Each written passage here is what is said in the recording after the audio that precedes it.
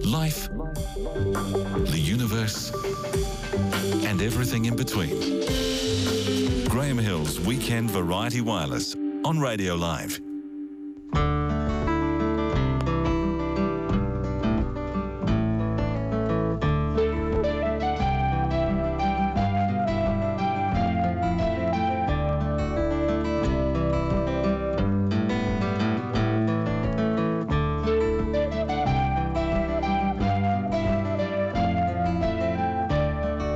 Outsiders with Gerard Hindmarsh. This week, a tale of a lesser-known Victoria Cross recipient.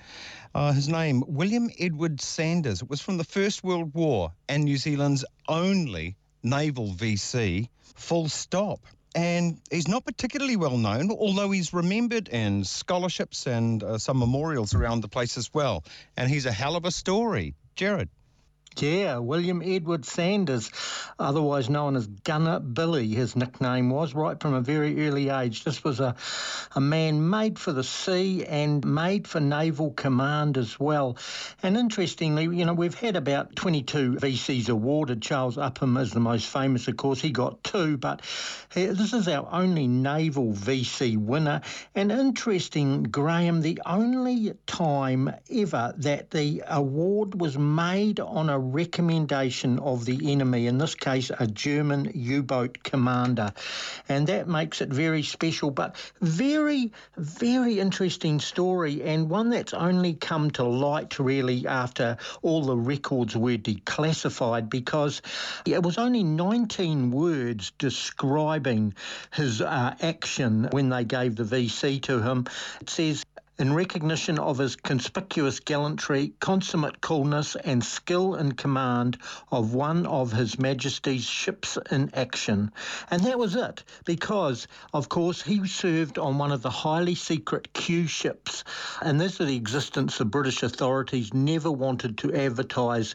And this was a time, of course, in World War I when the German U-boat menace to Allied shipping in the Atlantic reached its height. Now, Q ships were actually merchant ships crewed by naval personnel.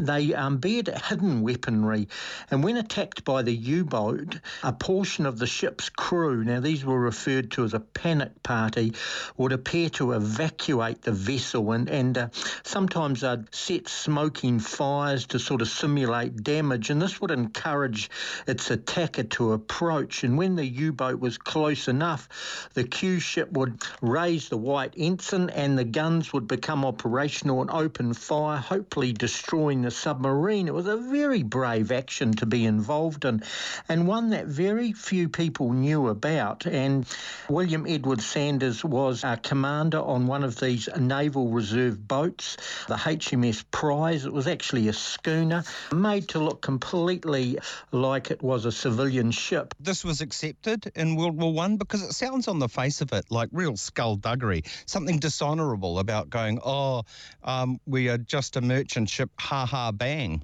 Yeah, well, exactly, but it was a technical thing. As long as you raised that ensign before the gun fired, and they could do it simultaneously, of course, then it was quite accepted practice. As long as you flew that flag.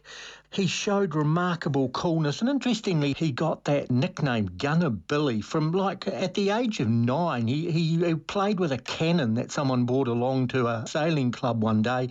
He just took a complete liking to it, and he got the name very early. I'd like to sort of go back a little bit here on his early days, because he was a Kiwi through and through. He was born in the Auckland suburb of Kingsland on the 7th of February 1883. Now, his father was Edward Sanders. He was a bootmaker. His mum was Emma Jane Sanders. He was the first of 4 children there, and his maternal grandfather was a sea captain, and he worked for the family shipping company. Now, the broader family had quite a bit of involvement in shipping, and obviously he really took a liking to that side of his family. Now, Sanders attended Nelson Street School, but in 1894, when his family moved to Takapuna, he shifted to Takapuna School there, and the school was close to Lake Pupuki, where he learned to sail. Now, he took to this like nothing on earth, and he earned the nickname, as I said, Gunner Billy, for his exploits there. That area actually is very famous today for its sailing pedigree, Takapuna races, Lake Pupuki. That's right, exactly. Because he left school, he wasn't interested in school, hated it. He left at the age of 15, and his parents, they apprenticed him as a mercer in Auckland. Now, this was obviously, I had to look that up just to make sure it was a trader, but of course it was. But he wasn't at all interested in that profession, and he desired a career in the sea, and he used to go down to the wharves whenever he could to inspect all the berthed ships and chat with all the captains and crewmen. In 1899, he joined the Kappa Nui as a cabin boy. Now, only about 16, I think, at the time, an officer on the ship, that was a coastal steamer which worked the coast north of Auckland. He liked the boy, and he advised Sanders to take up this position of cabin boy, and he applied for it and got it, and he remained on that boat for 3 years. Now, 1902, he joined the Aparima, and that was a Union Steamship Company ship which traded between New Zealand and India, and he did quite a few trips up there, actually, and he transferred to the SS Hinamoa in 1906 as an ordinary seaman. Now, that was one of the 2 government steamers which serviced all the lighthouses along the New Zealand coast and depots on the offshore islands, and also some sort of isolated communities as well. But he did all that early work on steamships. Now, it was sort of regarded by seamen that seafarers who worked under sail were more skillful, and he applied for a job under sail with the Craig Line. Sailed aboard the Joseph Craig, it was called, and that ship foundered on the Hokianga Bar in 1914, and he left that boat, and he went back to steam, but he'd acquired a sort of ambition which was to become a skillful sailor. He had his sailor's master's ticket as well as a steamship ticket, so he was very, very well equipped to go into the First World War, and he knew exactly what he wanted to do, Graham, and that was to see armed combat basically on the sea. Anyway, he lobbied quite effectively, and during the early part of the war, he worked as second mate on the Meraki, and he sat for his extended master's certificate, and he passed that with honours in 1914, and he was discharged from the Meraki in December, and then he applied for the Royal Naval Reserve. It was an unusual sort of thing to apply for. He wasn't called up, but he did serve as a merchant navy officer on the troop ships Walucha and the Tafua, which were taking troops over. Now, he was quite persistent in his pleas to authority to be recruited into the Royal Naval Reserve, and he made repeated pleas to them, and he travelled to London on the 19th of April 1916 and actually put in a personal plea.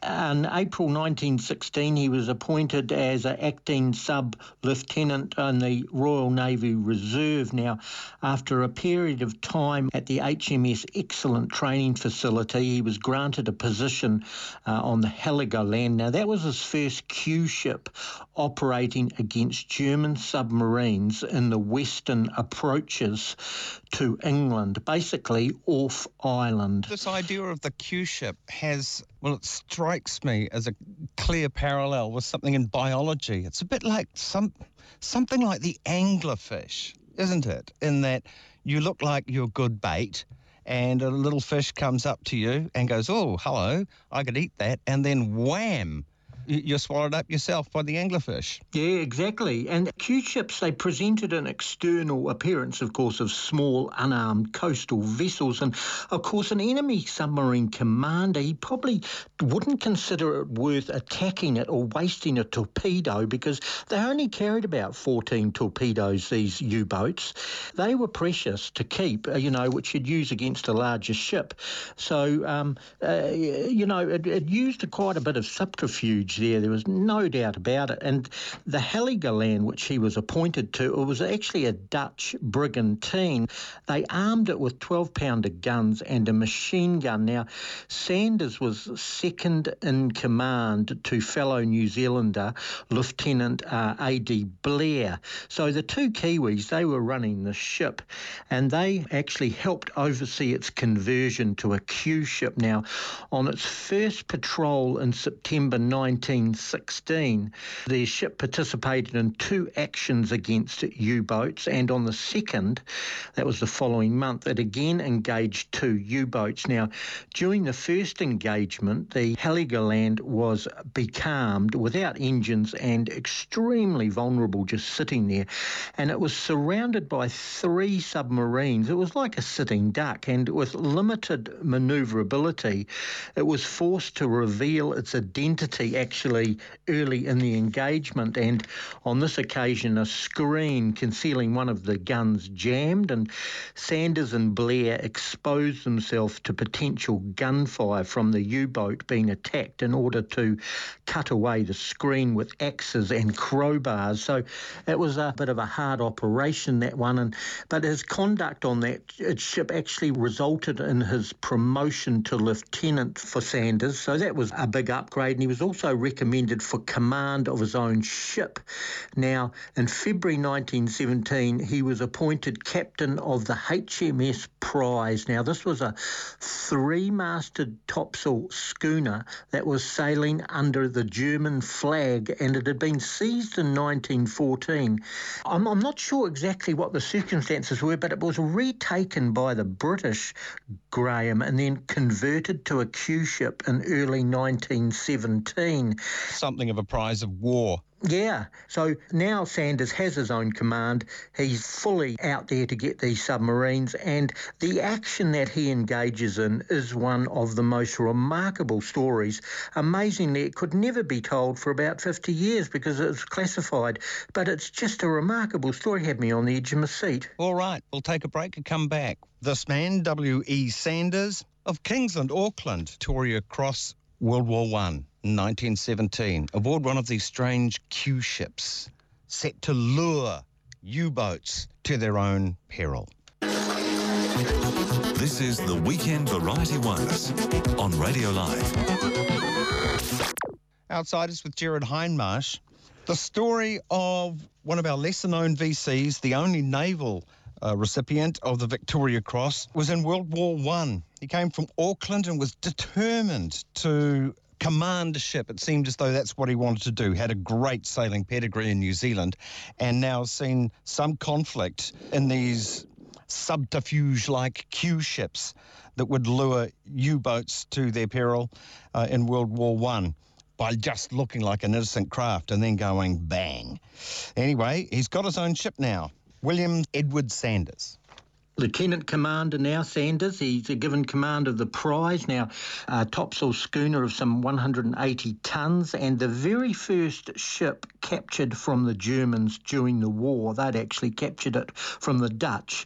The Admiralty decided in its desperate efforts to sort of stem the onslaughts of the enemy submarines to refit her as a mystery ship, one of the Q ships, and send her against her former owners. Now, these U-boats, Graham, had took a terrible toll. They could sink 4 or 5 or 6 ships in a day, no trouble at all, and they just crippled the British effort of getting stuff around the place. I'm also surprised at how advanced the technology of U-boats was for World War I. Have a look at the equivalent with tanks. They don't look very flash. They're amazingly speedy too, the U-boats. They were so manoeuvrable, unbelievably manoeuvrable.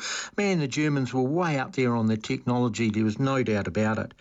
Now, Sanders and Lietzen are now in command of this boat. They'd actually taken a short course on how to meet and defeat the enemy in their new role, and they joined the ship at Falmouth. And on the 25th of April 1917, when U-boats were doing their greatest damage, they set out under sail on their great adventure. Now, at midnight on the 30th of April 1917, now they were 180 miles off the south of Ireland in the Atlantic. And this is perhaps one of the most remarkable stories, actually, how they engaged these U-boats. They voyaged south the Irish coast for a while and they didn't encounter anything for a while, and they were actually really disappointed because they were eager to engage the foe, of course. But on the evening of the 30th of April, as I said, about 180 miles south of Ireland, the alarm gong sounded and the whole ship's company rushed to action stations. About 2 minutes later, a submarine at a range of 3,000 yards opened fire. As was courtesy procedure, they put 3 shells over the schooner. Now, the prize immediately lowered her topsails, and the well-drilled panic party of the Q-ship, they manned their boat and they pushed off with the customary flurry and shouting as if they were abandoning ship, making the biggest hullabaloo that they could. Now, the majority of the crew, of course, lay hidden, and they were just hidden as in just behind the gunwales and stuff. It wasn't actually hidden in anything remarkable. You know, they were waiting for the submarine to come to close quarters. Now, when the panic party had pulled clear, the submarine opened up, but it was still firing over it. Okay, so the U-boat was sort of hedging his bets, really. The commander was still suspicious, and he kept firing at the prize as he closed in. Now, the submarine, it was U-93, was one of Germany's latest, and it was actually on its maiden voyage. And as you said, great technology. She had a displacement of about 1,000 tons submerged, and she really was, Graham, a formidable fighting craft. She had 4 torpedo tubes in the bow and 2 in the stern. She carried 16 torpedoes in total, and on deck, 4.1-inch gun, and at full speed she could reach nearly 17 knots on the surface and 9 knots below. That's not bad for a submarine back in 1917, Graham. Absolutely amazing. And also the technology of the electric batteries required as well for being under the water to do 9 knots. Whew, wow, it's a pretty flash thing. Yeah, and the submarine was actually under the command of a very distinguished German, Count Spiegel von und zu Peckelschum. Sorry, it's a hell of a name, isn't it, Gerard? It is. When I read it, I had to practice it, actually. I did look him up. He's Edgar. His name's Edgar. Edgar Count Spiegel von und zu Peckelsheim.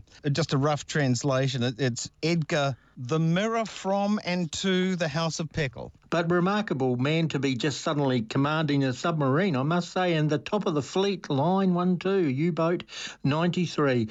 Anyway, when he met the prize, the HMS Prize, he was taking the submarine home, and he was happy in the knowledge that he'd carried out a successful mission, and he'd used all 16 torpedoes to telling effect, and he'd bagged 6 Allied ships within the last 24 hours. Absolutely devastating. Now, several of the survivors of those stricken vessels had been picked up by the submarine, and they'd been treated most courteously by the Count and his men, and among them was a master of one of the sunken ships. Now, this was a Captain A.D. Burrows, who was on the submarine's deck when she engaged the prize in action. Effectively a prisoner of war from one of the previous encounters where they were sinking the merchant ship. Yes, that's right. As was the sort of custom of these U-boat rescues, the POWs were actually allowed to go up and roam the deck because, well, they couldn't really go anywhere, could they? But they were treated relatively courteous, the ones that were rescued anyway. Now, Captain Burrows' report and an account written by Lieutenant Beaton after the war gives a detailed picture of that action that ensued then. Now, the U-boats its shelling badly damaged the schooner, and it had actually holed her in 3 places and had set the engine room on fire, and it had also put 2 holes through her mainmast, so that was about to go as well. And this is the actual account from Lieutenant Beaton. He says, during all this time, Sanders was perfectly cool and occasionally crept forward on his hands and knees to pay me a visit at the forward guns to ascertain how the guns' crews were standing the shell fire. It was absolutely necessary that Sanders should keep on his hands and knees while moving about the deck, for it must be borne in mind that our ship was supposed to be abandoned, and had the commander of the submarine, who, by his own confession afterwards, kept his glasses riveted on the ship in order to detect the least movement or suspicious circumstances, had he, I say, seen any movement about our deck, he would have immediately had the submarine submerged, and our chances of success would have vanished. So they're still keeping completely quiet as the submarine comes alongside. Now, the submarine commander could see the ship was in a sinking condition, so he ceased fire and he slowly and circumspectly steamed up close to get particulars of the ship's name and tonnage. Now, Beatson goes on, Sanders saw this, and with unexampled courage and iron nerve, he held his fire until he could get the submarine into such a position that there could be no escape from it. All this time, the guns' crews had been lying flat on the deck with their guns, and when the submarine was within 80 yards on our port quarter, Sanders decided that the moment for which he had waited for 40 trying minutes had come, and he gave the order through the voice pipe to open the action, at the same time running our white ensign to the mainmast head. So they couldn't open fire without that flag up, but as soon as it was being hoisted, they opened fire. So the submarines found out, it's not dead, it's a live one. That's right. And the courage was allowing that submarine to come up so close and being able to completely destroy the ship and just being able to hold your fire and hold your nerve. Yeah, because they could have easily sunk it because they presumed that everyone had gone off, the panic party had gone off. The account goes on. We opened fire with 2 12-pounders and 2 Lewis guns. Our first 12-pounder shot, striking the submarine's forward gun and taking the gun and gun crew overboard. The first 10 shots were all hits, all from our aftergun, while the forward 12-pounder also put in some good shooting. From my position at the forward guns, I could see the submarine commander on deck just forward of the conning tower, and when our guns roared out a welcome to him, he signed to the man at the wheel on the conning tower to put the helm hard a port, evidently with the intention of ramming our little ship, but he must have seen at once that he was too close to make the circle in time, for he immediately countermanded the order and signed to go hard a starboard in order to steam away from us, and probably thought to finish us with a stern torpedo, although of course they'd all been used up. That was the last order on board the submarine. A second later, one of the guns from the prize actually hit one of the German sailors and his body exploded, and a large portion hit the commander and knocked him into the sea. So they were in the full steam of battle at this point, and they played a stream of bullets from their Lewis gun right across the crew of the submarine. Now, a lot of them had come up onto the deck of the submarine, and they observed the bullets. They just causing a huge number of casualties. They were just falling down like flies. But the submarine had managed to steam away about 200 yards. But one of the shells must have hit her propelling machinery, as the report goes, for she lost way and she stopped and fell broadside onto the swell, then gradually settled down by the stern, sinking shortly afterwards, the last we saw of her being her bow pointing straight up in the air as she took the final plunge. It really is a description of the horrors of war, isn't it? It would have happened all over the place. The scene of a body being blown apart and parts of that body knocking the commander vom und zu. Peckelsheim into the sea. Good God. And so he's bobbing about in the Atlantic. Yeah. We'll take a break and come back and continue the story of the New Zealander, William Sanders, New Zealand's only Victoria Cross from the naval side of war. The most interesting radio show on planet Earth. The Weekend Variety Wireless on Radio Live. This week, the story of William Edward Sanders, an extreme outsider in as much as our only Maritime Victoria Cross winner. It's amazing how detailed the conflict, how detailed it is recorded, because there's a British person on the U-boat and there are, of course, survivors on his Q ship, a mystery ship, which was to lure U-boats. This is pretty heavy action. He held his fire until the very, very last minute and then set to at this U-boat, and we're just off the coast of Ireland. When I say just, about 200 miles in 1917. Jared. Pretty strategic action. It looks like the submarine's been sunk. The panic party in their boat, they pulled around and they picked up 3 prisoners of war, including the German U-boat commander who was swimming around in the water. He hadn't died. Then all hands on the prize deck, including the 3 Germans, pitched in, trying to plug up all the shot holes to stop it from sinking. The Germans apparently participated quite well in this. These emergency repair operations, they were carried on well into the darkness. They've been trying to sink the prize and now they're trying to keep her afloat because they're on her. That's right, yeah. They were then able to set a course for the Irish coast. Now, all aboard the Q ship were certain that U-93 had gone to the bottom. It had upended, Graham, and just sunk down. But they were mistaken. As soon as he found his commander missing, Lieutenant Ziegler, the second in command of the submarine, he took over immediate command and he managed to get the submarine back on a level sort of footing, and he gave orders to zigzag the boat at full speed. Now, the zigzag because part of their propulsion unit had been hit by the prize. Now, Captain Burrows, who was on the submarine, said later that they rushed away at full speed, and he said he'd never seen a ship move so quickly. The Germans had only one desire, and that was to escape out of range, and they had the failing light on their side for that, of course. And he also recalled that there'd been a complete panic amongst the German crew when the prize suddenly opened fire. Captain Burrows on deck, he heard that all the men wanted to do was to get on deck and abandon ship, but they'd been prevented from doing so by the German officers who drew their revolvers, and they kept the men at their posts. Wow, yeah, it's another one of those things of war, isn't it? Yeah, you can just imagine it, Graham. Now, the U-boat was so badly damaged that it could not be submerged properly, actually, and Lieutenant Ziegler realised that if they were to have any chance of reaching Germany, it would have to be on the surface all the way.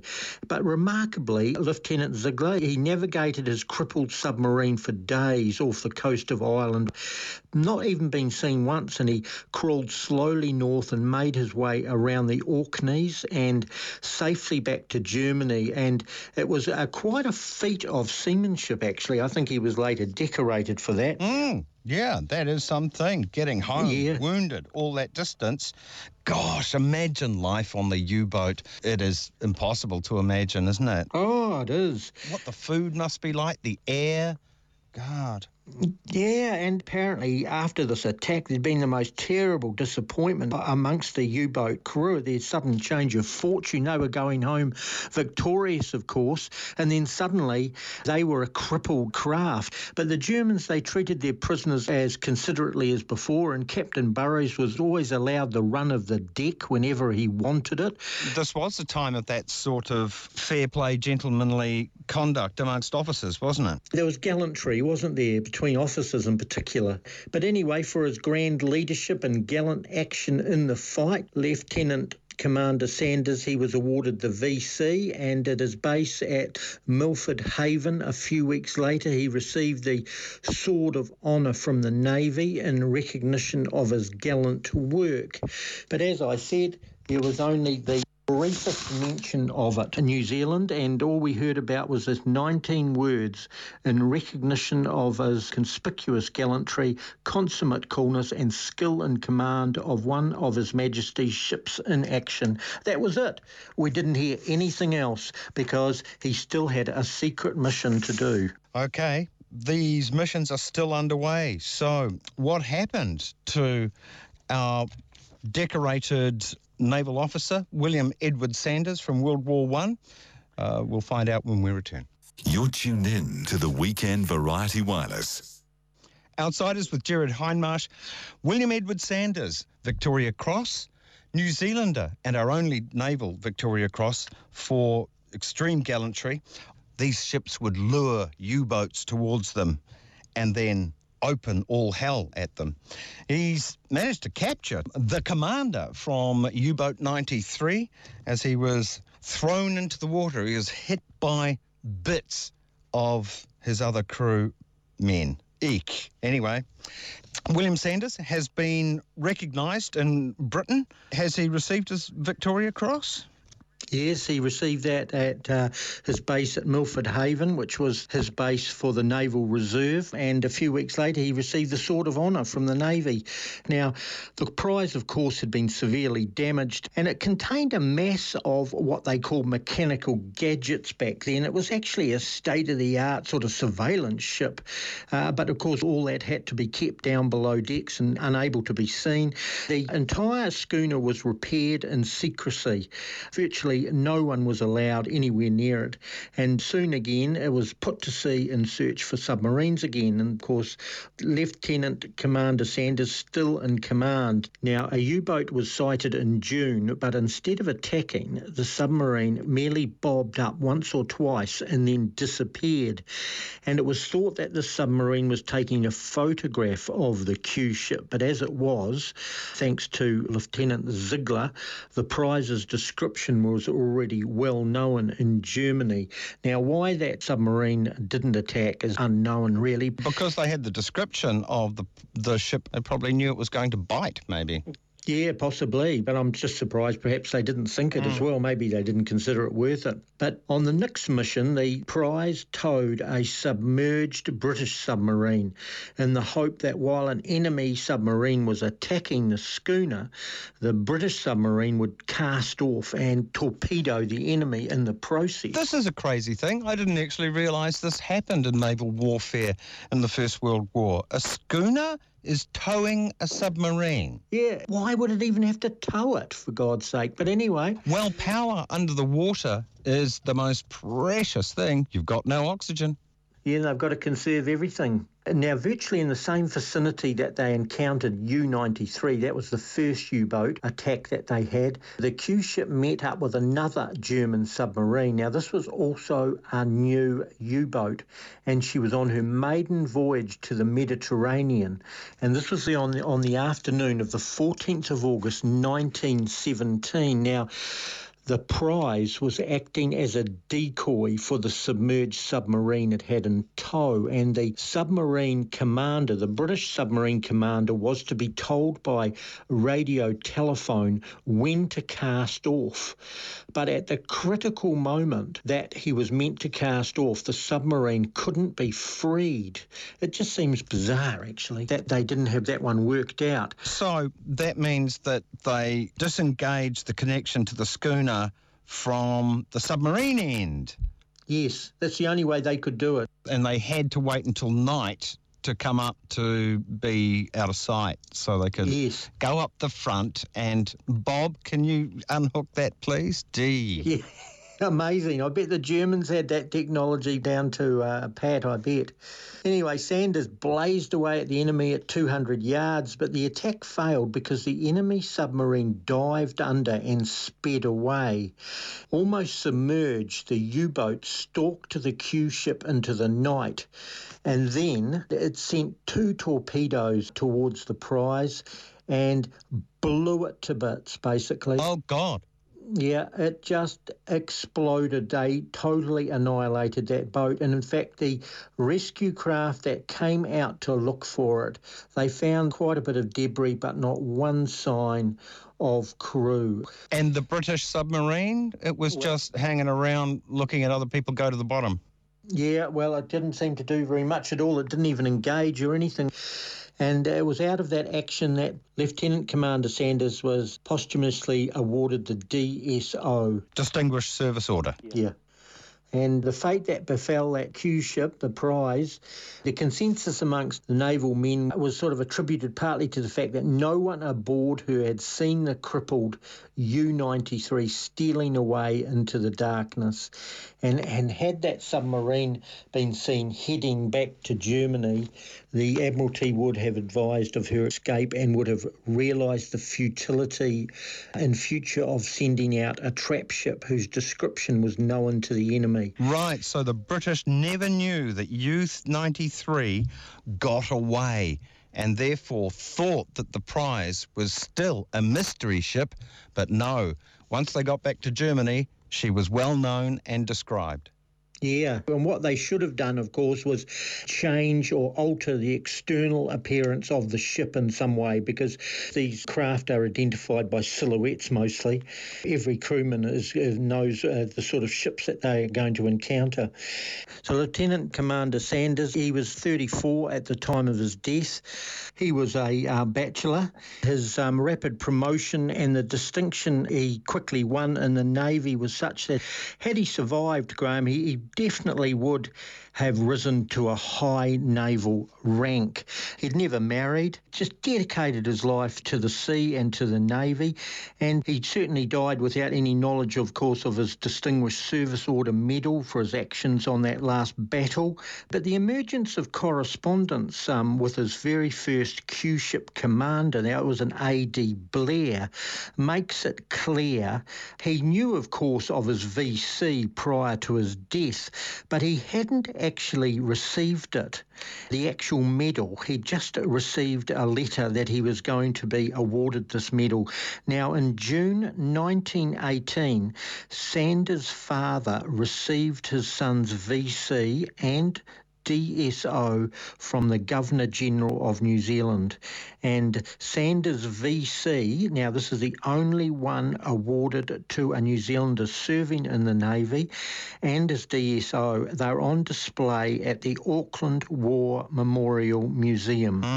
Actually, there are lots of little memorials to Sanders around the place, including an exhibit of photographs and all his citations at the Takapuna Primary School, which he attended. There's a bronze tablet in the church at Milford Haven in England, which was his home port of the prize anyway. And there's a Sanders Memorial Scholarship at the University of Auckland for children of members of the Royal Navy or the Mercantile Marine. Yeah, that's still going, actually. That's it still has gone on to this day. $900 once every 3 years.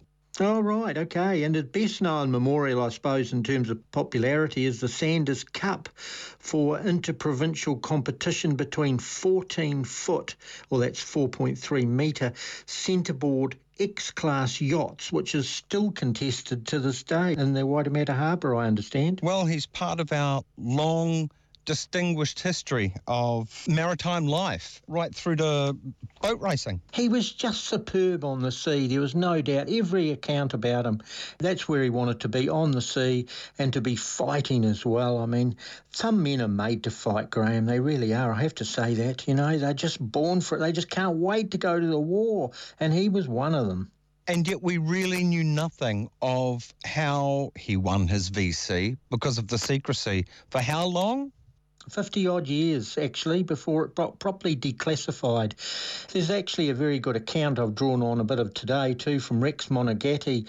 and he calls a chapter in his 1962 book, New Zealand Sensations, he calls it Mystery Ship Man's VC. It was still a mystery, basically just coming to light what was happening, but I think it was quite remarkable that the enemy commander, the U-boat captain who recommended that he get a VC, it was quite exceptional that, and I think it harks back to an era when war was gallant in many ways. Outsiders with Gerard Hindmarsh. This week, the story of one of our VCs, but our only naval VC from this encounter in World War I. And he went to the bottom, knowing that he'd won the VC, but not having received the actual hardware of it. Nonetheless, all right. And seems to be well celebrated here and there, if not well known to this day. William Edward Sanders, our outsider this week. William Edward Sanders, VC. Thanks, Gerard. Good one, Graham.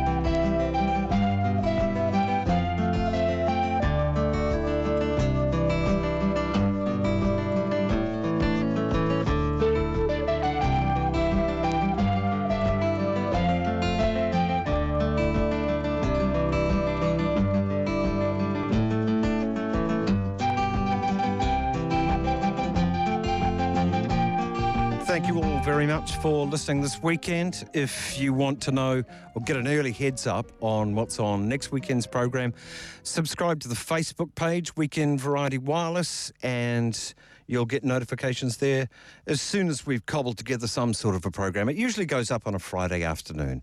And don't forget, this is downloadable as a podcast hour by hour. Speaking of Gerard Hindmarsh and his Outsiders Tales, he's away doing some research at the moment, so we're focusing on World War I stuff, obviously, 100th anniversary coming up of its merciful ending. But a little while ago, Gerard had this particular request. These are sort of some of the tales that have come out from whale encounters. But Graham, there's one I'm going to have to solicit a reply from the audience if there is. Anyone know anything about this? I've heard from 3 different sources this tale about a sperm whale that was beached in New Zealand, which was often a great occasion actually because people could boil down the whale for oil or whatever. Sometimes settlers would knock off and come down to the water to help themselves to the whale meat or whatever. Yeah, well, it would be a great bonus because a lot of energy and endeavour and bravery is spent getting these things. If one washes up, oh, thank goodness.